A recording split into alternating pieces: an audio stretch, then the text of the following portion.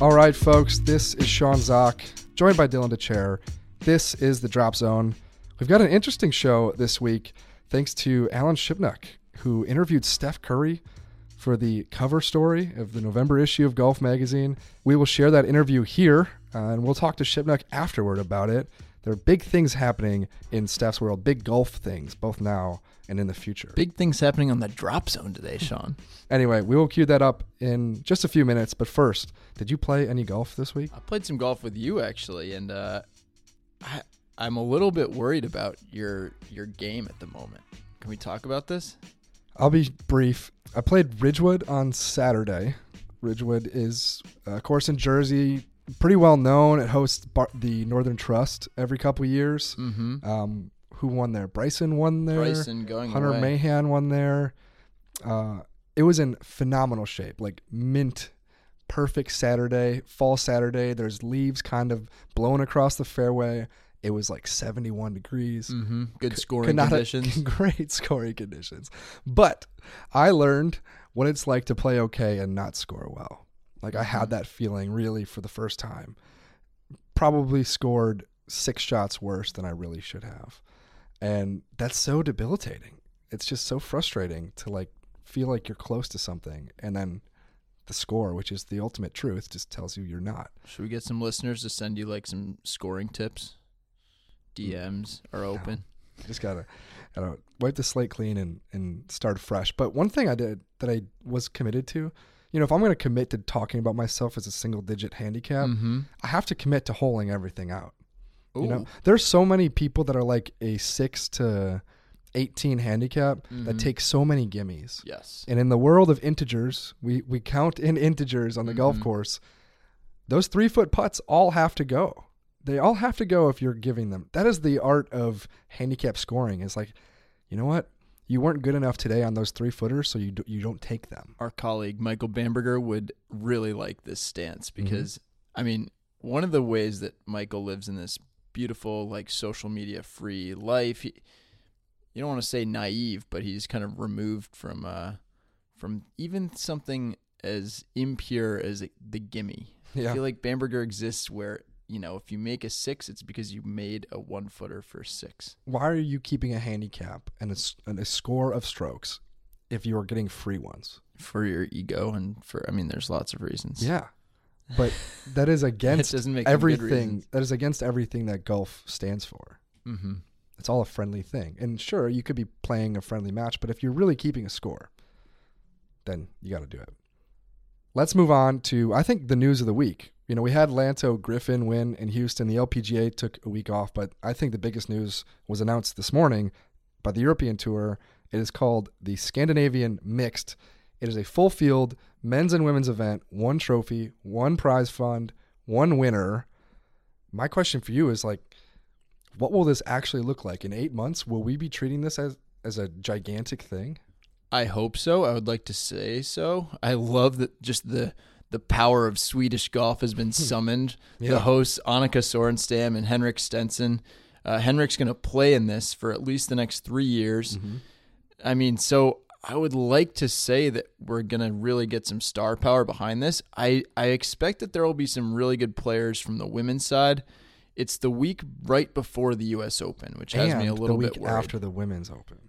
Oh, yeah. It's sandwiched between the USGA's biggest events, which I think will make it difficult for it to pull. But it is the first event of its kind. In that, it will be great. Mm-hmm. Well, we've got 78 men, 78 women playing for the same purse, same trophy, etc. We have not seen that. No.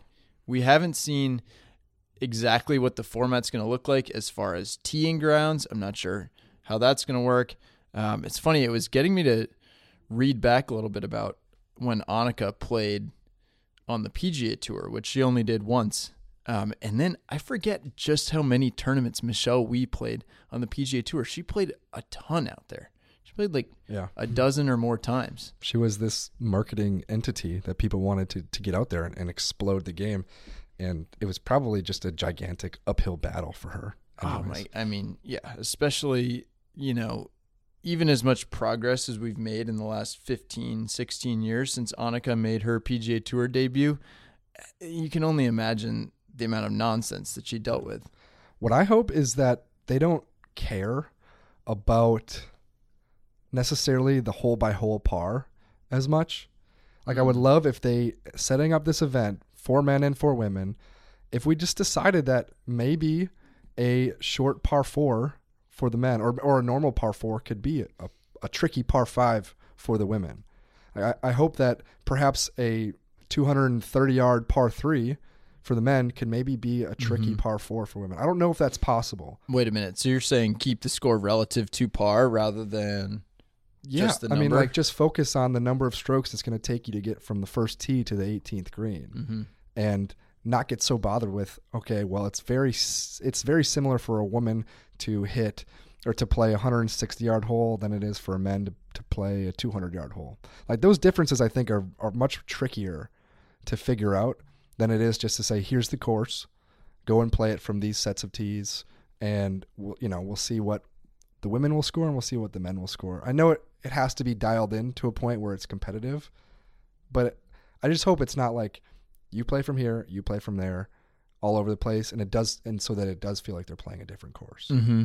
Yeah, that's interesting. I mean, one thing that this gets me even more excited for is different versions of this. I know the European Tour has been experimenting around with different ways to have men and women playing at the same event. And I look at something like tennis, like Wimbledon or the U.S. Open, where you have the men and the women playing, alongside each other, same place. It really gives it a bigger festival feel.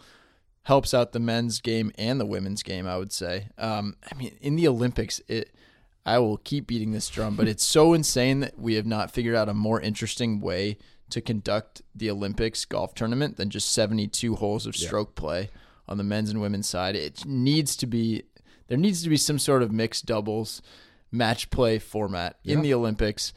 It would be the greatest thing. It feels obvious. And likewise, it feels obvious that the PGA Tour and LPGA Tour should have done this a long time ago. I am forever amazed that the European Tour needs to pull along the PGA Tour in terms of setting up professional events. Like Jay Monahan was asked about this 18 months ago, something like this happening, a mixed event, men and women at the same place at the same time playing the same tournament. 18 months ago, he said, it's just a matter of time. And he was unclear about the timing of which event, which week, whatever. We have like 42 PGA Tour events across a 52-week year, and Jay Monahan is still very much struggling.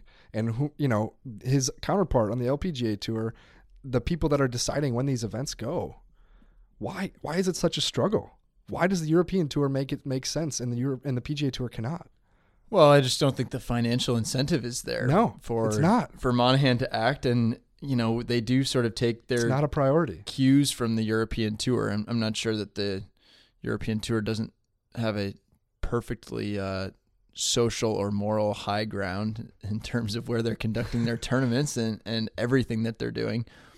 But in a few of these ways, they do get it. And this is something that we just really hope works. The unfortunate thing is so few top flight players keep full status on the European Tour right now that I think that that's probably going to be the biggest barrier. Henrik Stenson may well be far and away the biggest name at this event, kind of like he was at this week's Houston Open.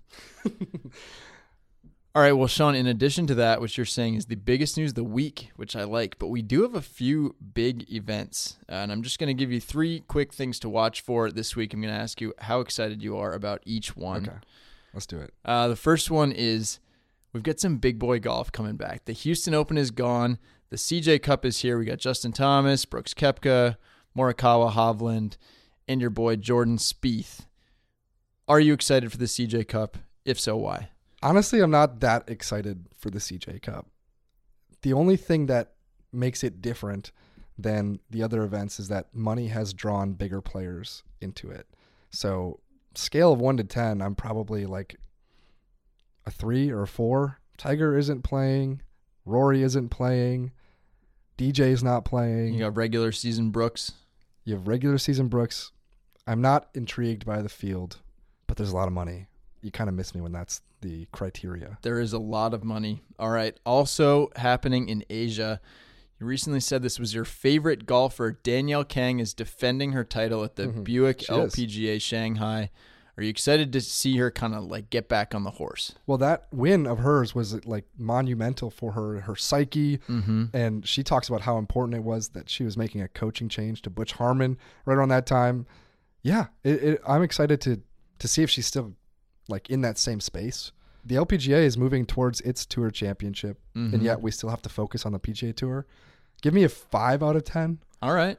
I just love that like everything's over in Asia this time of year. So you can be really bored like I might be on Saturday night and be like, hey, there's professional golf on TV. Well, and if you're really bored at midnight on Sunday, you can flip on Golf Channel and get to the Skins Challenge. The Challenge, is that what we're calling it? Japan Skins Challenge? Yeah. Anyway, Jason Day, Hideki Matsuyama, Rory McIlroy, and Tiger Woods. Skins game. We really have not had a high-profile Skins game since our time in the media started. No, exactly. Are you excited for this, or is this lame? No, I'm really excited because Sunday night, it's perfect. You have your football games at 1 p.m., then your football games at 4 p.m., then you have your single game at 7:30 p.m. or 8 p.m., and then all of a sudden, it's time for bed. Now we get to watch golf. A little nightcap. I was excited for the match between Tiger and Phil. You've added 2 more people, right? And I think if you just take Tiger versus Rory, I would sign up for that any day of the week. I think Jason Day has been the most exciting player in all of these kind of lame promos that this event has put out. It's funny. We've seen that at photo shoots too, actually, with Jason Day and a bunch of these other guys. He can be like the glue. He's like the spark in the group. Always has something to say and seems like he genuinely means it. I'm excited for it to actually start. I will say that because, look, the promo videos, the press releases, my God, some of these press releases, you just read them and there's no possible chance that these guys said what they are said to have said in these press releases. Anyway, I genuinely think once it starts, it's going to be fun. Yeah. Tiger Woods will be making his captain's picks for the President's Cup 2 weeks after this. So you find out a lot about Tiger. You probably find out a good amount about Day and Hideki, and we'll see where Rory's at. Like, we haven't heard from these guys in a while. We have not. So it should be all good. All right, let's move on to our interview. It is Alan Shipnuck with Stephen Curry. It is a Golf 2020 conversation. You guys will be seeing a lot more of these on our website moving forward, but keep listening after the interview for Shipnuck's take on what it's like to hang out with Steph, what Steph means for the game. So yeah, here is Alan Shipnuck and Steph Curry.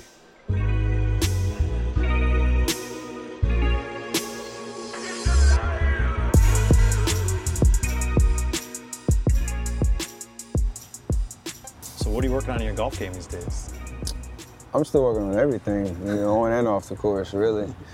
Honestly, I feel like my game has been at like this level it's at last 3 years, trying to get better.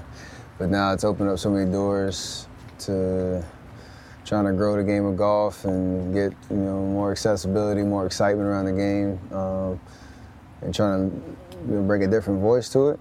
So it's been great in terms of how much the game has given, how much I've enjoyed it since I was 10 to now being 31, playing a couple of professional tournaments and a lot of cool stuff going on, so it's crazy.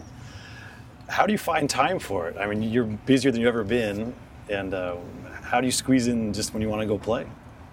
It's getting harder and harder for sure, just in terms of, obviously I'm a full-time basketball player first and foremost, so, really trying to figure out how I can stay or take advantage of my prime on the court for as long as I can. Off-court, opportunities. Whenever you have a small window, whether it's really early in the morning or during the season on the road, going to play in between games. Obviously in the summertime I have a little bit more free time, so I can get it in, but I always find those little windows just to kind of sneak out and go play. So do you have a special arrangement with Aisha? You're like, I just got to go play some golf, and you get the hall pass? I mean, it's been a part of my life since we met, but as long as I have my priorities straight and taking care of things at the house, she gives me that window, that leeway to go play. She knows I have fun, and she's getting into the game too, which is actually the fun part. So I'm sure as our kids get older, we'll start playing a lot more rounds together. Yeah. You have a simulator in the house, right? So I do. So you full swing. It's I'm spoiled for sure. Yeah. It's really cool. Like just in terms of just normal days, being able to go home, have a club in my hand for 30 minutes, just swing. I don't know. I think it's made me better, but it's pretty cool technology, so I enjoy it. Do the kids get on the simulator? Yeah, so my 7-year-old, my 4-year-old, that's one of our favorite things to do is to follow me into the little garage where I have it and try to show off their swings and do what Daddy does. So they're getting into the game too. It's kind of cool for them just to, again, go from the kitchen to the simulator and hit it. And yeah.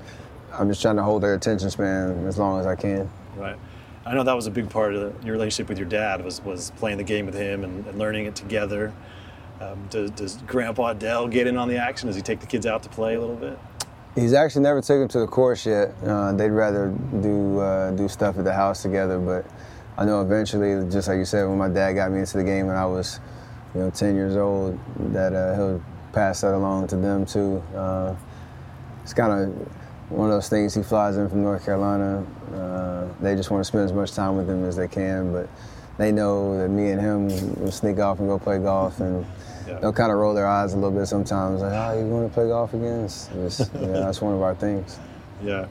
What you said earlier about making the game more accessible, maybe a little bit cooler, what inspires your desire to help? It's not even your primary sport, but what has motivated you to try and grow golf?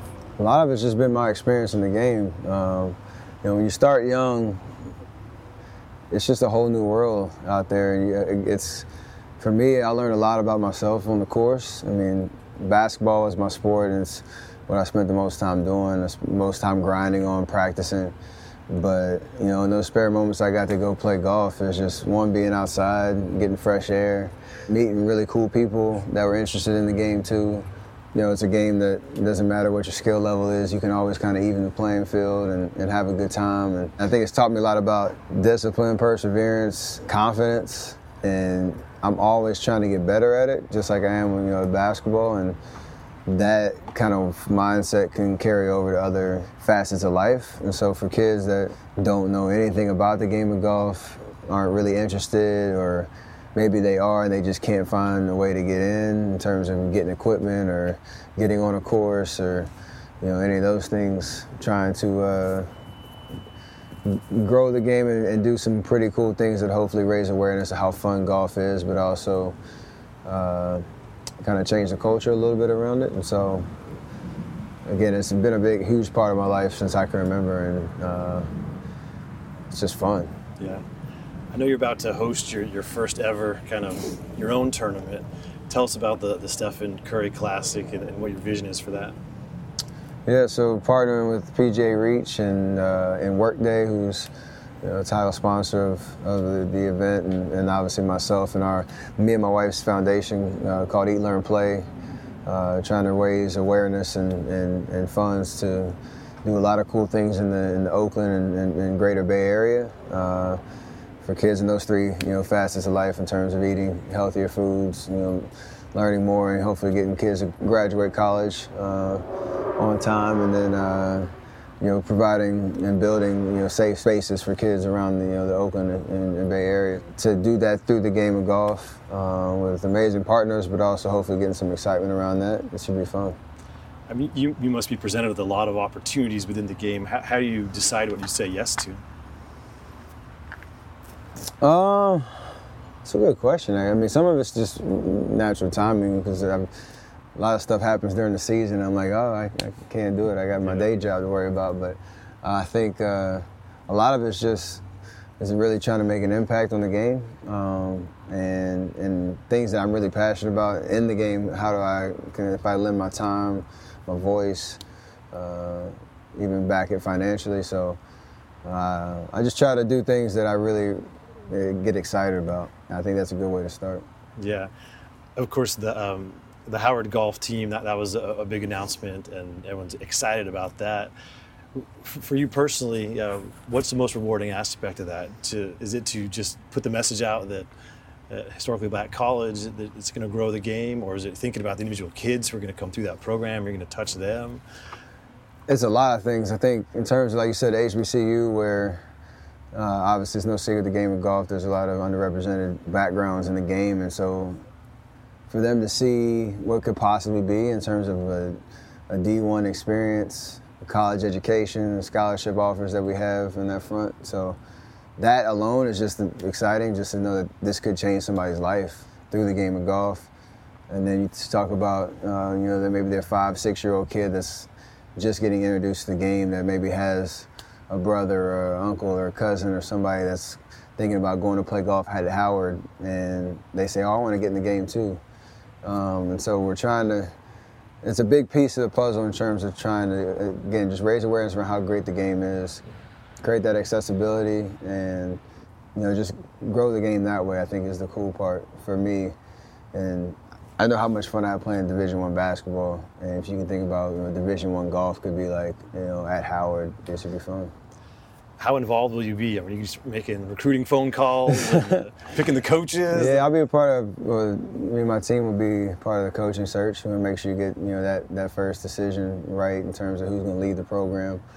And then we're going to do hopefully a lot of fundraising in terms of trying to get an endowment for full scholarships going forward after my 6-year commitment. So a lot of work to be done. Even designing the clothes that they wear on the course, so nice. Through Under Armour. So it should be fun in terms of just putting your fingerprint on just creating the opportunity, but being part of that journey and the experience for those guys and girls. What will the aesthetic be of the Howard Golf uniform? Can you give me a little, like, what are you trying to get to? What's the word? It's gonna be stylish. It's gonna turn some heads, and then I think on the back end, hopefully their competitiveness and their success on the course will follow suit. So I think I would say the way I try to design the line in this, range unlimited line with Under Armour in terms of like just something that's not too flashy, but that can be a little bit more versatile on the course, and again turn some heads, because we want to kind of bring my personality to the course, and then in turn for Howard and be able to represent that well. Should be cool. I mean, are you at home doodling on napkins? I mean, how much are you really thinking about these little fine details? I think in terms of like the process with Under Armour, we've had put a lot of thought into it, how to do it the right way, how to do it where it's, again, my personality coming out through the line, and you're just not doing something just to do it. Yeah. So we have meetings and have design kind of collaboration ideas going, throughout the year, and there's a lot of thought and input that I give in terms of how it comes to life, and I'm extremely proud of just this first run and this first capsule, and how this can hopefully create momentum as I try to branch into the golf world too. It seems like a lot of athletes, the endorsements are just kind of transactional. Give me the money and put my name on it, and that's it. But you have it's more of a holistic kind of partnership where you're super involved, and it seems like the companies follow you into all the different endeavors. And so, how can you bring these companies that traditionally have not been associated with golf, but how do you get them excited about golf and contributing and helping to change it? Like you said, it's about just overall strategy around how you can kind of be more entrepreneurial in the mindset in terms of, like you said, I have access to so many great partners and resources, and just creating a vision of how that whole ecosystem can work together. And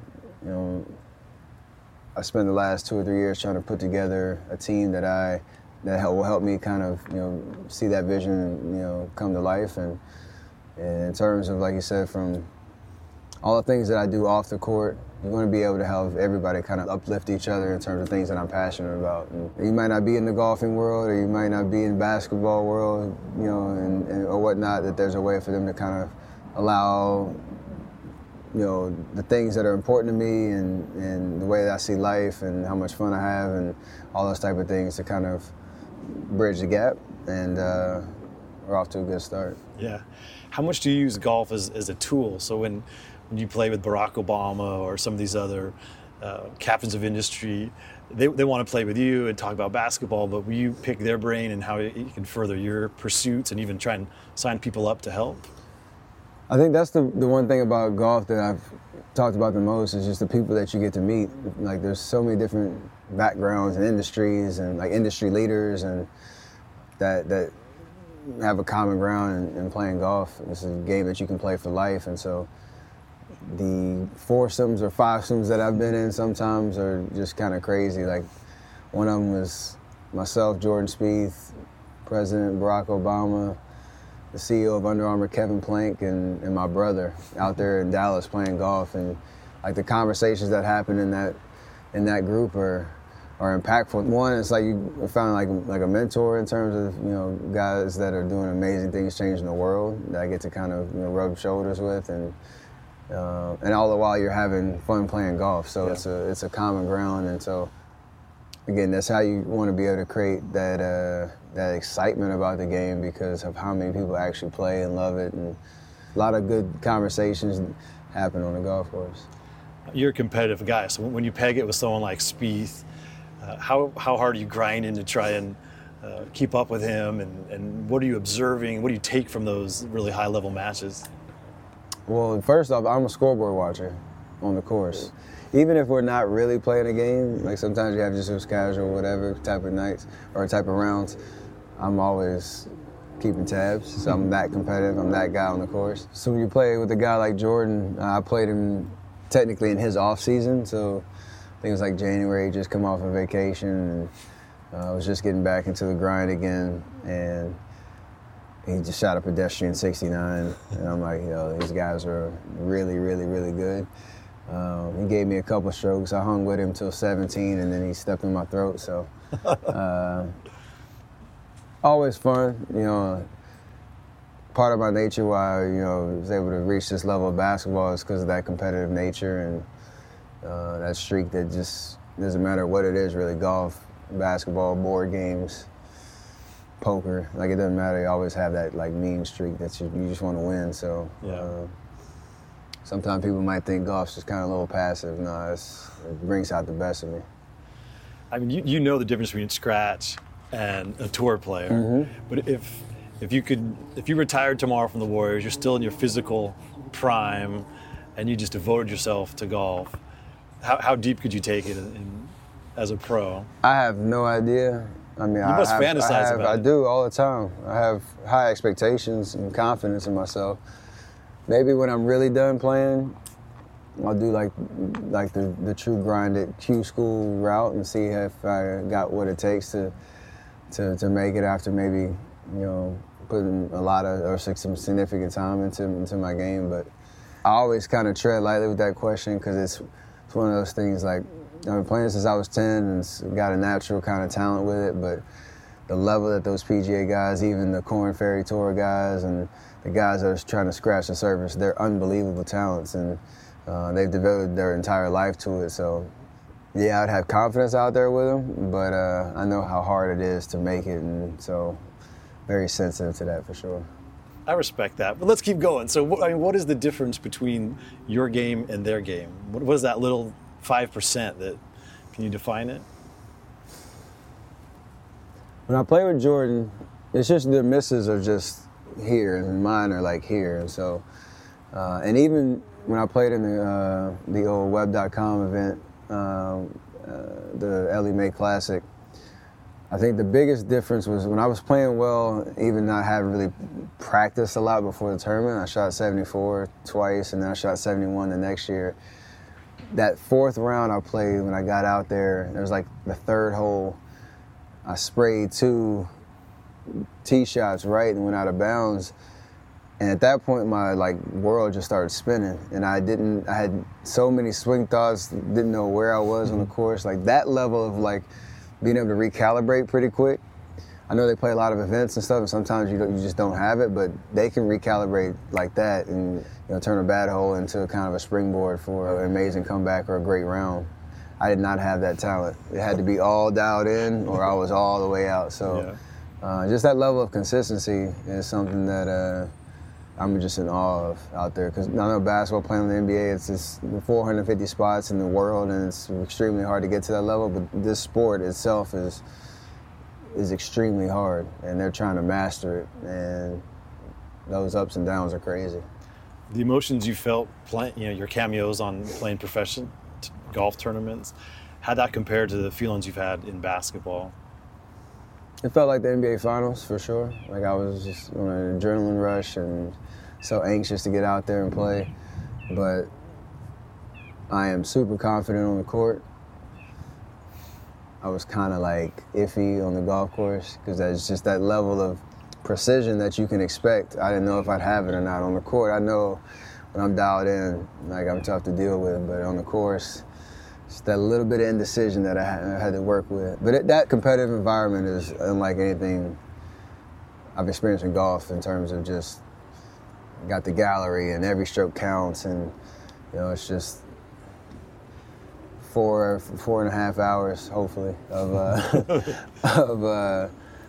just an extreme adrenaline rush. Yeah. What was the reception you got from professional golfers who you're friendly with? It seemed, what I heard is people were impressed that you hung in there, you shot some good scores, you beat some guys. I mean, what kind of love did you get from the players? That first day I played in LMA Classics in 2017, I felt like I won the tournament. I got out, finished the 18, tapped in for 74, so 4 over. I think I was like 20th from last place, so I was beating like 20 guys. And some of my social media stuff was blowing up. Even Jack Nicklaus tweeted about me. And my guy Justin Thomas, I think Jordan said something. All those guys like on the tour that were kind of keeping tabs just reached out and said how impressive it was. I think it was like 4 weeks after winning the finals that I was out there playing. I had a little longer, but I don't know. It's just when you see another professional athlete go and try to play, competitive like that, I'm sure it did shock a lot of people. So hopefully I can play at some more events, try to get a little bit better. I think it just does so much good for the game in terms of revealing it to a different crowd, a different demographic that may not know or be interested in golf, and getting them excited about the game. So I think it did a lot of good. Yeah. When you're out in the world doing promotional appearances or just out at dinner, do people want to talk golf with you, or is it always basketball? I'd say it's still about 90% basketball, but that 10% is really passionate when they're talking about golf. Like, they want to know what my favorite course is. They want to know what my handicap is. They want to know what it was like to play in the Web or the Korn Ferry Tour. They want to know all that type of stuff. So, and then like you say, I get so many golf invites. Like, hey, you want to come here? Come play here. Even at your local course down the street from the Oakland Airport. Like, hey, we got a standing game Saturdays at 9. Come out and play. So you realize like how many people actually love to play a game that you probably wouldn't expect. So. Yeah. I appreciate that. What's on your bucket list? I mean, what are the 5 courses you're dying to play? 5? 3, you name it. I'd say Pine Valley is number 1. I haven't played that one before. I'd say I'd love to go to Ireland to play, so I'll count all of those courses as one. And then I'm gonna say I would love to play. I'm gonna get greedy now because please. I would love to play like Augusta, like the Monday after the Masters, just to get like the full experience of what the conditions are like and how fast those greens are. I've been fortunate enough to play a couple of times, but it's been a couple months before, so that would be pretty cool. You have to get credentialed as a member of the media. Exactly. Can you help me out? I could probably help you out. I'll be your, You can find a spot for you on golf.com. Editor, yeah, something junior writer out there doing a piece. When people come up to you in public and they want to talk golf, you must enjoy that. It's a break from your day job. Is it kind of refreshing? For sure. I feel like when you play 82 games and go through the playoff run, for us these last 5 years going to the finals, you do so many, interviews, and everybody wants to talk about, X's and O's on the court, or chasing all-time great teams, and you get how many threes you're gonna make, all that type of stuff. Golf, conversations are inherently different just because you get to talk about like where have you gone to travel and where have you gone to play, like when did you start to play.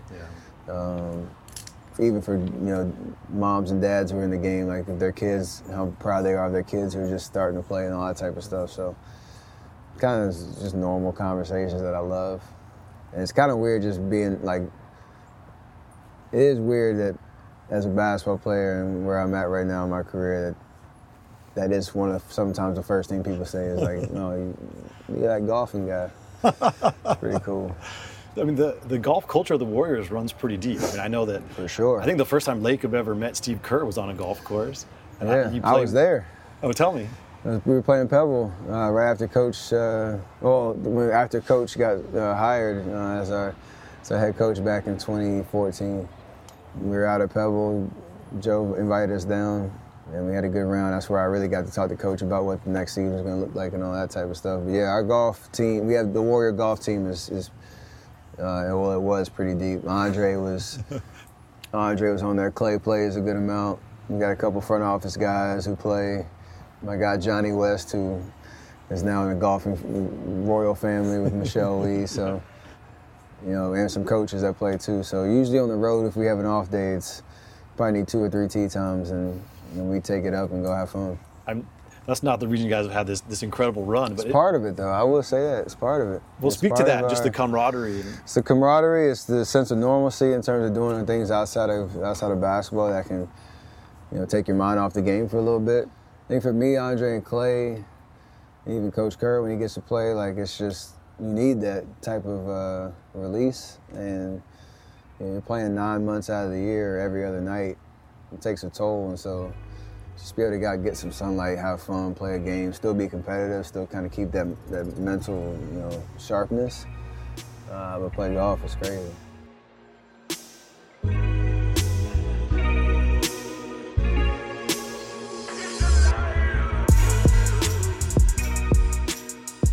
All right, Alan Shipnuck joining us from California. You, Alan, you play with pretty much one NBA player when it comes to your rounds of golf, and it's generally always Steph Curry. So how's that work? Yeah, it's a really funny story. It starts in the early 80s when I'm 10 years old and a diehard Warriors fan. And this was the era of Joe Barely Cares and Sleepy Floyd. My favorite player was Mr. Mean, Larry Smith. I had like 2 posters in my bedroom. I mean, I lived and died with the Warriors. And actually, my dad's girlfriend and I would bomb up there for games. It's about a 2.5-hour drive with traffic. And we just buy scalp tickets in the parking lot. And nobody cared about the Warriors. We'd see, peak Michael Jordan from the 5th row at half face value. And I saw Dominique Wilkins drop 57 on the Warriors. I mean, this is going way back. And so I've always been a diehard Warriors fan, unlike all these tech bros who jumped on the bandwagon about 4 years ago. And so in 2013, when this championship run was just beginning to stir, Stephen was going crazy in a playoff game, and I tweeted something to the effect that, other than my children, Stephen Curry is my favorite human being on the planet. And the Warriors PR dude, who I had never interacted with, but he was following me on Twitter, so he made a little mental note of that. And in the summer, he wrote to me and said, "Hey, why don't you write a story? Stephen loves golf. He's got this summer camp down in Pebble Beach." I said, "Okay, sure. You don't have to ask me twice." So we went out and we played Spyglass Hill with the rest of our foursome was Del Curry, Stephen's dad, who's a great player, low single digit. And then the owner of the team, Joe Lacob, and we had a great time. Stephen and I were partners, and those other guys were making birdies like crazy. And we were early in the back nine. We were down in about 6 bets, and Steph just got a little pissed off and just started grinding. And he just played the back nine at Spyglass is really hard. I think he shot 3 under on the back nine. I made a birdie on 17. We swept every bet. Then in the parking lot, Lacob stiffed me and chirped out, but that's a whole other story. And so yeah, it was great fun. He wound up shooting 70 on the day. Wow, a legit 70. I mean, and he's gotten better since then. I mean, back then he was scratch. He's gone as deep as plus 1.5, and we know what Steph has done in his cameos on the Korn Ferry Tour, and so we always kind of had that bond. I did a Golf Magazine column about the Warriors' golf culture, and I saw him at practice. And then, we had 3 hours set aside for this Golf Magazine photo shoot, video, companion piece, my interview. 3 hours sounds like a lot, but you guys have been on these things. It goes fast. And his people were hovering a little bit and kind of sweating us about the time. And finally, Steph just said, you know what, it's okay. I'm not in a hurry. Let's just take our time and do this right. And, that's such a refreshing attitude. And it kind of, it's a little window into why the Warriors have had so much success and why everything he touches turns to gold. I mean, he cares, he's invested, and even something, for Stephen Curry, magazine shoot's not that big a deal, but when he committed to it, he wanted to do it, he wanted to come out right, and it was just that once the boss has that attitude, it kind of trickles down, whether he's the point guard or whether he's in this setting with us or whatever he might be doing. So, it was fun to reconnect with him. Yeah, definitely. Now, you probably couldn't have forecasted how important golf will be for Steph Curry's future back when you first met him. Did it feel like, you're just playing golf with another athlete, or did it feel like you were maybe seeing the start of what could be a really big thing for the game of golf? Because that's what Steph has become. He's become a pretty big figure in the game. Oh, yeah. He's one of the most important ambassadors we have. There's no question. If you're trying to make the game a little younger and cooler and trying to reach different demographics than country club Republicans, I mean, Steph Curry is a better ambassador than almost anyone on the PGA Tour or anyone you can think of. So and not only just because he plays a game with so much joy and he makes it look fun, but we know about his investments to Howard University and to the PGA Junior League and all these other things. So he's walking the walk, as they say. But back in 2013, he was already in deep as a fan and as a player, and he clearly had a deep love for the game. And what was interesting is this is a very crude measurement, but I always feel like if you spend a whole day with an athlete, whatever sport, for a big story, and if they ask you any questions, if they show any interest in what you do, it tells you a little something about them. Totally. 96% of them don't. They're so self-involved. They live in such a bubble. You're just kind of there to do your job, and you're a replaceable part in their life. And it doesn't offend me on a personal level. I just find it as an interesting professional observation. And of all the athletes I've spent time with, whether it's NFL, NBA, obviously PGA Tour, the one who was most inquisitive about how I did my job was Steph Curry, and he peppered me with questions for 18 holes, and it was really interesting. He was curious about how the PGA Tour works, the minutia of being a tour player, how they interact with sponsors and with media and with the endorsement deals, and he was like digging down on a granular level, and it was more than just passing interest. I mean, I could see the wheels turning. He had a quote unquote expert on the PGA Tour for 4+ hours, and he wanted to know everything. And he certainly applied some of that in how he's gone about ingratiating himself in the game. I remember him asking me, "How do you get a sponsor's exemption? Like, do you write a letter? Do you make a phone call? And lo and behold, now he's getting sponsor's exemption." Yeah, did you tell him it probably works a little bit differently if you're Stephen Curry versus basically anyone else in the entire world? But it's true. But I mean, it was kind of cute and almost guileless. Like, he of course 2013 he was an NBA All-Star, but he was not one of the greatest players of all time. So his profile has risen substantially. But yeah, you're right. Now all he has to do is just raise his hand. But the point is, the guy even back then, 6 years ago, was thinking big picture, long term, and the investment he's making in golf is substantial. And it's not, he's going to put $2, $3, $4, $5 million into Howard University, and that's impactful and that's cool. Steph Curry has a lot of money. A more valuable commodity is time. He has very little time, and he's investing a lot of time in the game, and that tells you how much he cares. And I think that he's going to continue to do things that are unexpected. No one saw the Howard partnership. He's not a graduate. None of his family have gone there.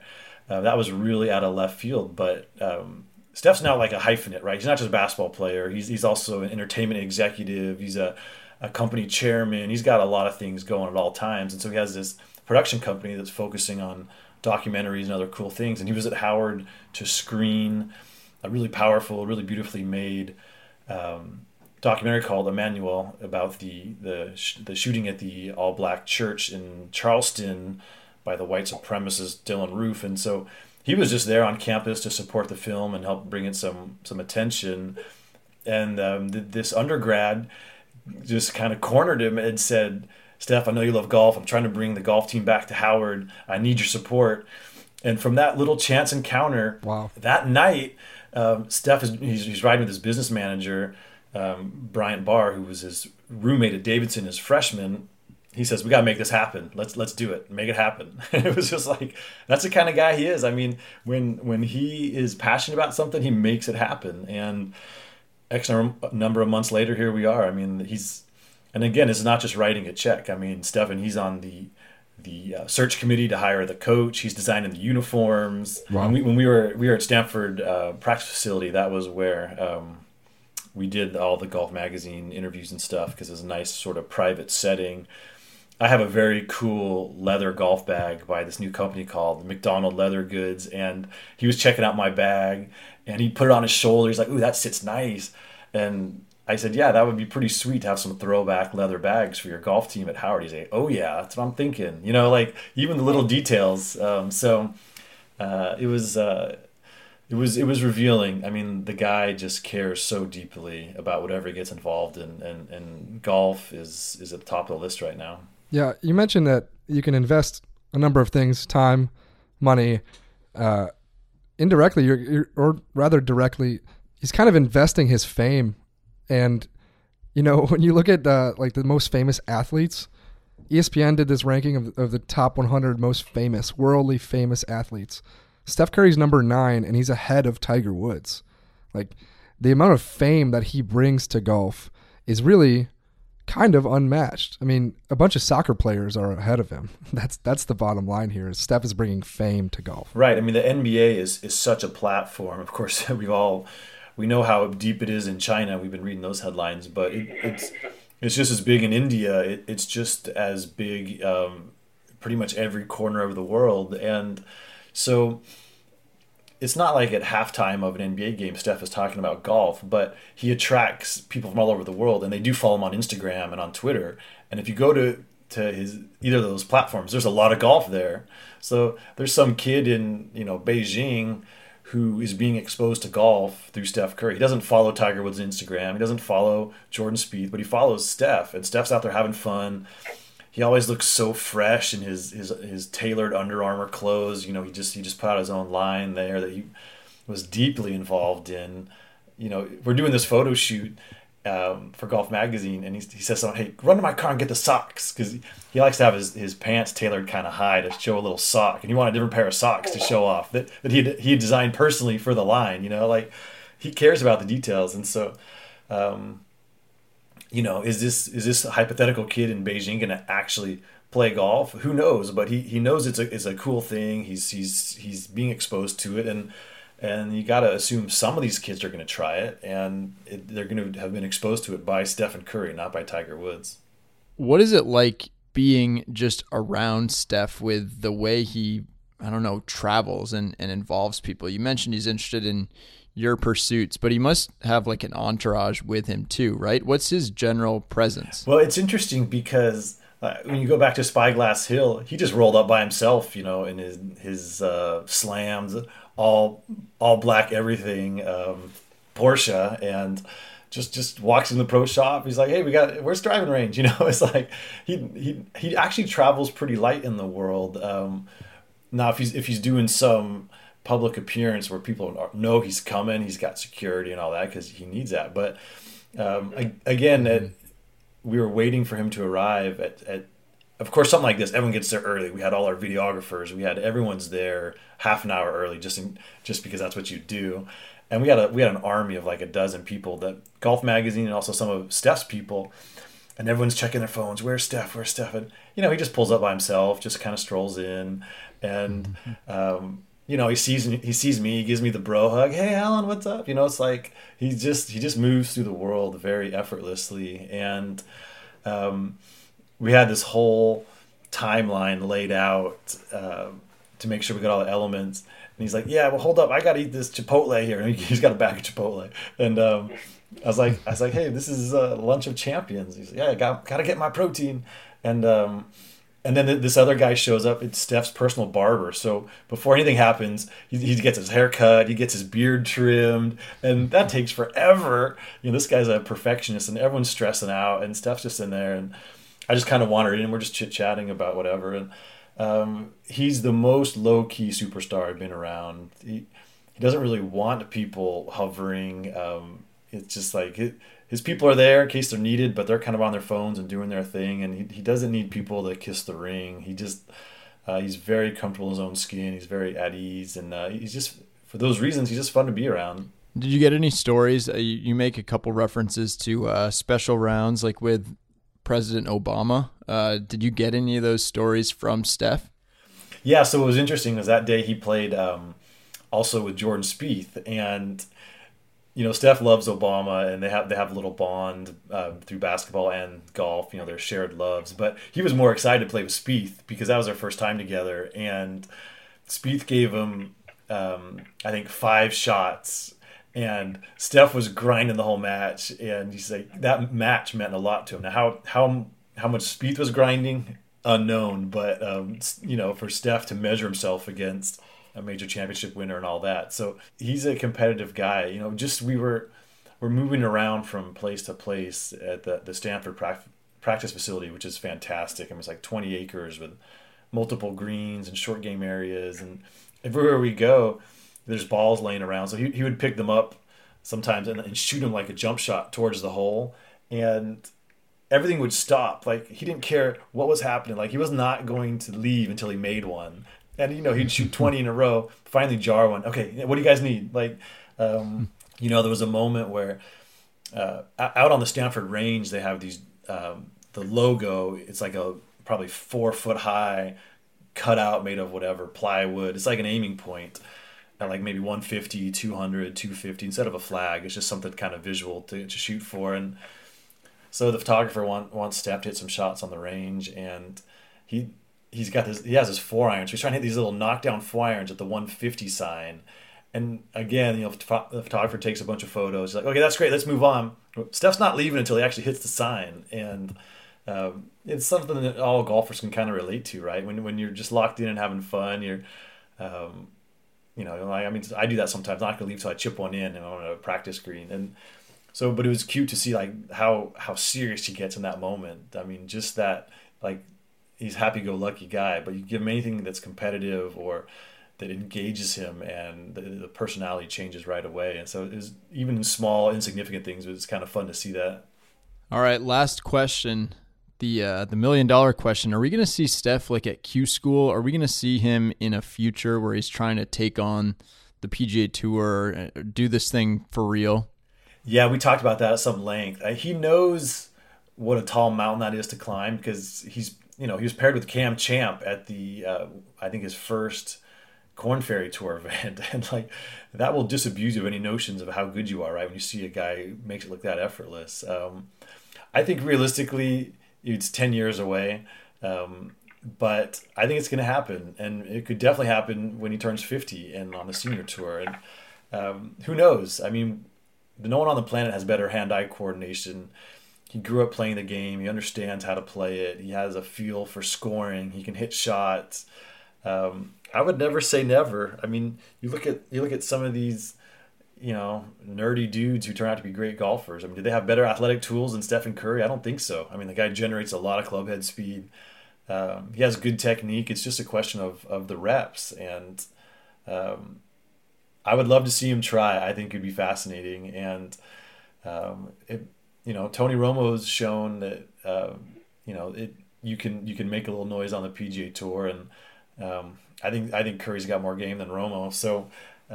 We shall see. I know that's sacrilege, Dylan, but the short answer is I hope so, because it would be a great story and be fun to watch. In that group with Cameron Champ, Stephen Curry, Martin Trainer. Martin Trainer, the great third player of that group. And actually, Trainer said when he won in Puerto Rico, one of the first people that texted him was Curry. Steph. Yeah. I love it. How about that? It's so cute. I mean, this isn't my story from Spyglass Hill, but we played, I had a Seymour putter back then. He's like, hey, is that Zach Johnson's putter? And no, it's Alan Shipnuck's yeah, putter. exactly. And after this was like a week after the PGA Championship, Steph flagged one. He's like, ooh, I got a little Jason Duffner tap in. He's like, he doesn't miss the details. He's locked in. So I'm not surprised that he keeps in touch with those guys because he loves to play with them. He likes to know what's going on in their life, and so it's sincere. I mean, him and Martin Trainer will have a bond for life from those 2 rounds together. I love it. All right, well, thanks so much, Shippy. We'll talk to you soon.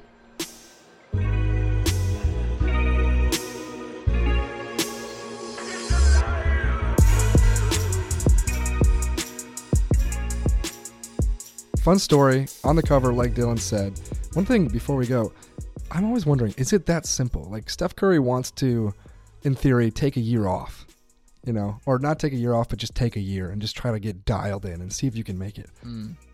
Aren't we finding out via Tony Romo that it's just not that simple? Like it's so much more complicated than that. Well, I think that the better you get, the harder and harder it is to get that much incrementally better from there. Yeah. It's probably, the same amount of improvement to get from a 10 handicap to a scratch as it is to get from, those next 2 shots after that. I don't know, in my experience. Yeah. I mean, you are a pretty good person to ask, Mr. +2. I did not play in the NBA, though. I do not have the athletic ability of a star NFL QB. But anyway, I don't know. Will it happen? Probably not. I would love to see him try. That is good enough for the Drop Zone today. Shout out to Steph. Shout out to Shipnuck. Even shout out to Dylan DeChair, my co-host. Stay tuned. Next week, we are going to talk a lot about the Skins game happening in Japan. We'll see you next Monday.